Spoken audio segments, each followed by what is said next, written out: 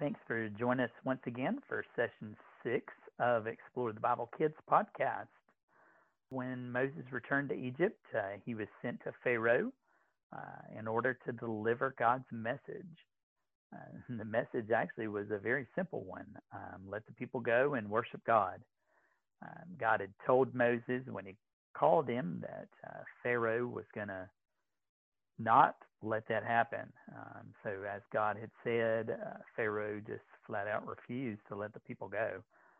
As a matter of fact, not only did he refuse to let the people go, he got so disturbed that he really increased the workload of the people, thinking that if they had time to go out in the wilderness and worship, they obviously had way too much time on their hands and they needed harder work to do.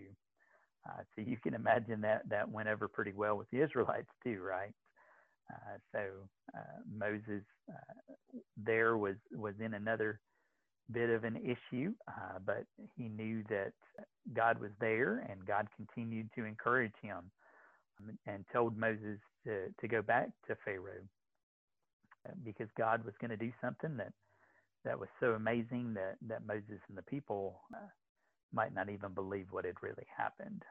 God wanted Israel to know, but he also wanted the people of Egypt to know that he alone was the one and only true God. And God did that by sending a series of plagues.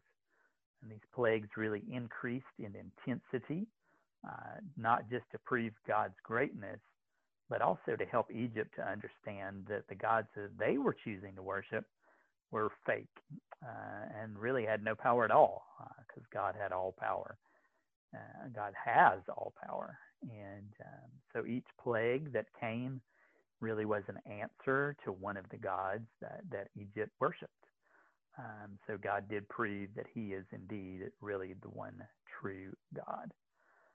Shelley, since God proved his greatness to Egypt and Israel and showed that he is the one true God, what are some things that kids will do this week to kind of help them know that God is indeed the one and only God?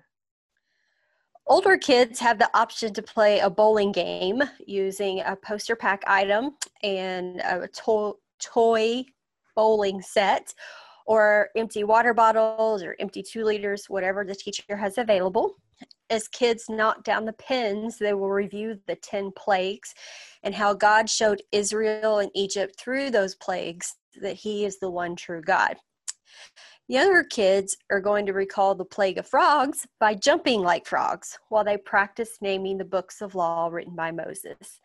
The books of law all reveal that God is the one true God, and this will help kids with that Bible skill of memorizing the books of the Bible. Our object today is a rescue robot. Rescue robots are designed to go into areas that might not be safe to help responders find people who need to be rescued.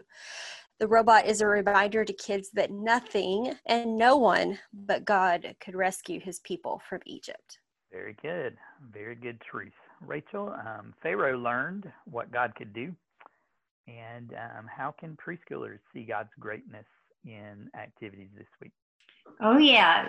Pharaoh definitely learned what God can do. And I'm amused sometimes when I read that story because I think, you thought you were so bad, but then just look.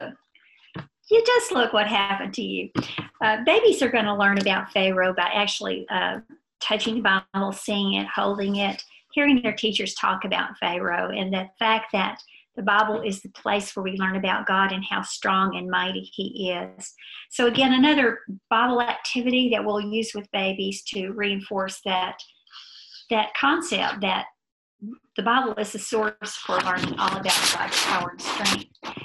Toddlers will play a fun game called, it's going to be pretending to be Moses and Pharaoh. So call it what you will, but they'll get to pretend to be Moses and Pharaoh.